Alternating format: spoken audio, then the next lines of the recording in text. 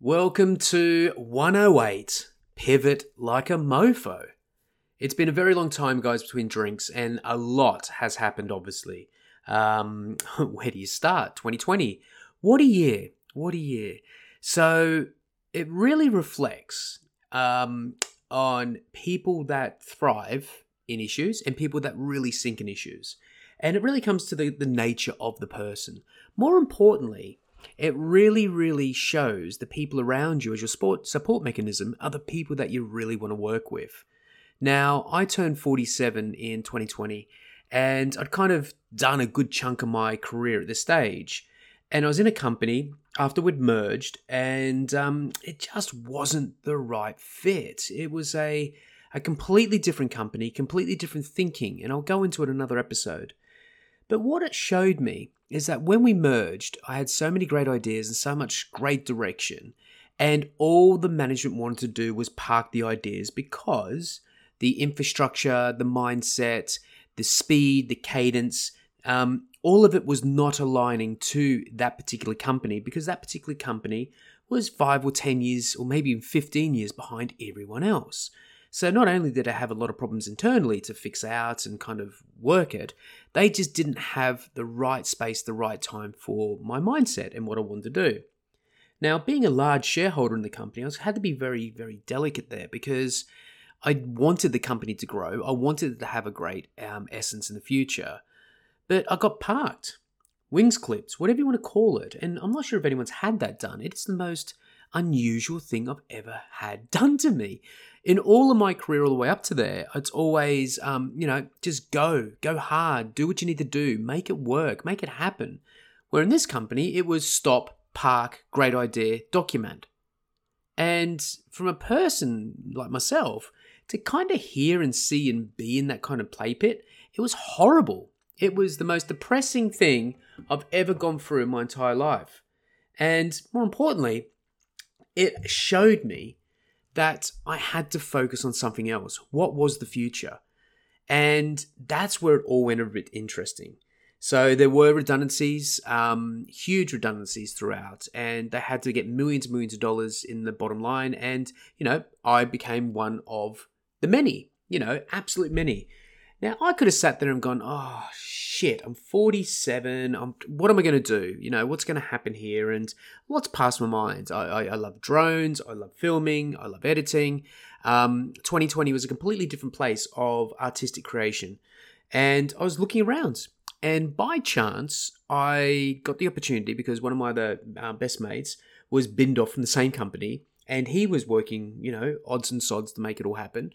And another guy who I worked with as well, he was at another place, and we kind of sat together and said, what do we want to do? Should we do something different?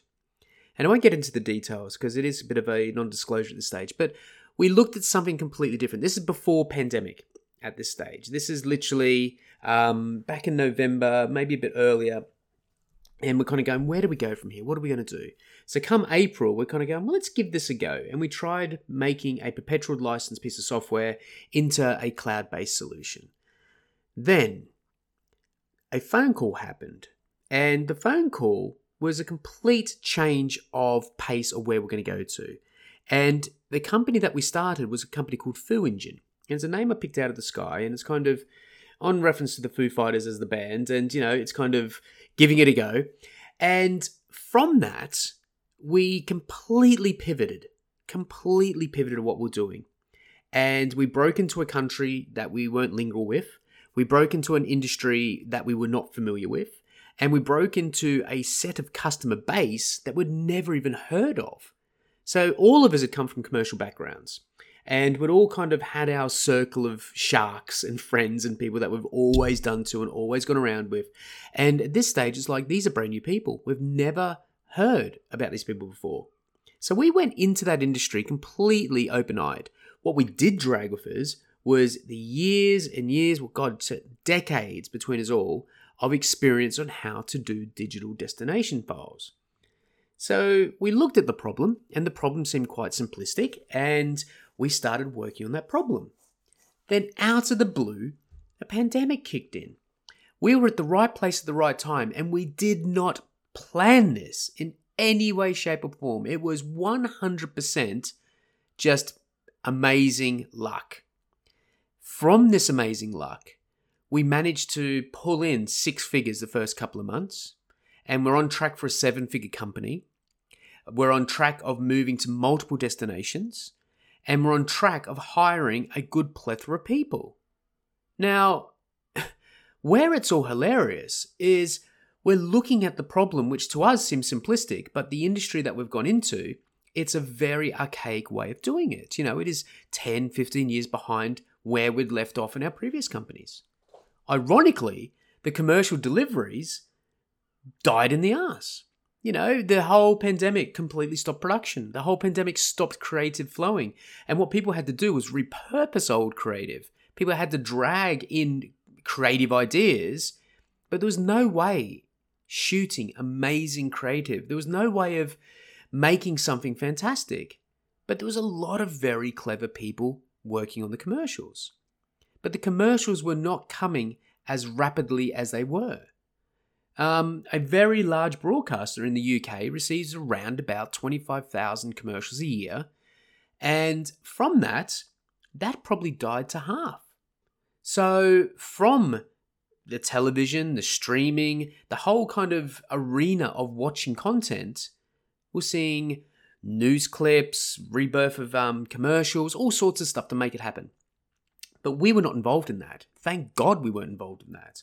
We had pivoted into the long form, into the programs, and understanding how that can get through. Now, as I mentioned, Sky accepts around about 25,000 commercials a year. In the first 3 months of Fu Engine, we had delivered the equivalent of 18 years of commercials.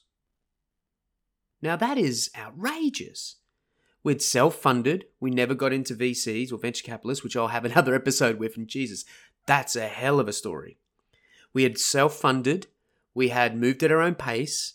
And we'd written our own script. So I suspect there'll be a lot of people out there listening going, oh, it's easy for these guys. They've been around. They've got connections.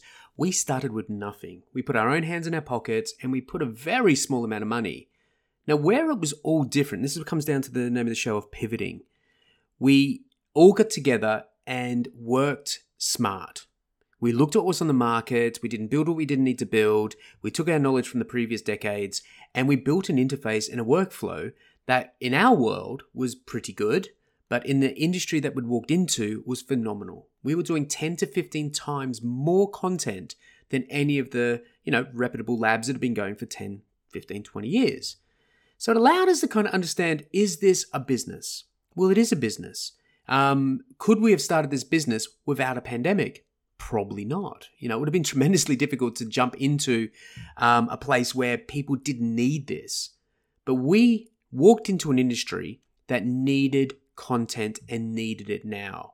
So it allowed us to build a platform, allowed us to start a client base, allowed us to learn while being paid. And it's now 5-6 months into it, we can really move forward on what we want to do.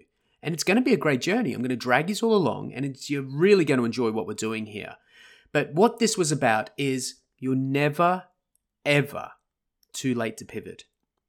You should pivot if you're in the wrong position. Just because you're hired doesn't mean you're happy. And that's what you need to really take away from this. And I sat for 2 years on my hands and, yelling at the roof and falling out many times. I had multiple HR issues with my line manager who was an absolute fucking idiot. But we moved forward. We had to make a decision. We could have sat there and moaned and said, oh, booey's me, we've been screwed over. But no, it's the best decision that's ever happened. Thank God that clown sacked me. It's great. I have no problems in that. Where we're at now is that we owe no one nothing. Not emotionally, not financially, and we definitely don't owe anyone professionally. And that's the key thing here. We are running our own race. We're not arrogant, we're positive, and we're focused. And I tell you what, it's been a long time. So the takeaway from all this of pivoting, if you have an idea, you need to kind of sniff around and see if it's the right time. If it's the right time, make sure it's the right place. If it's the right place, make sure it's the right industry and product. because sitting up one day being a financial advisor and going, I'm going to knit socks in summer really doesn't work well. Now, there's going to be a lot more fast and sharp episodes coming your way. I just want to apologize. 2020 has been a tremendously difficult but fantastically satisfying year for me. And I really want to open that up and tell you the journey that I've been on. So stay tuned, guys. More to come.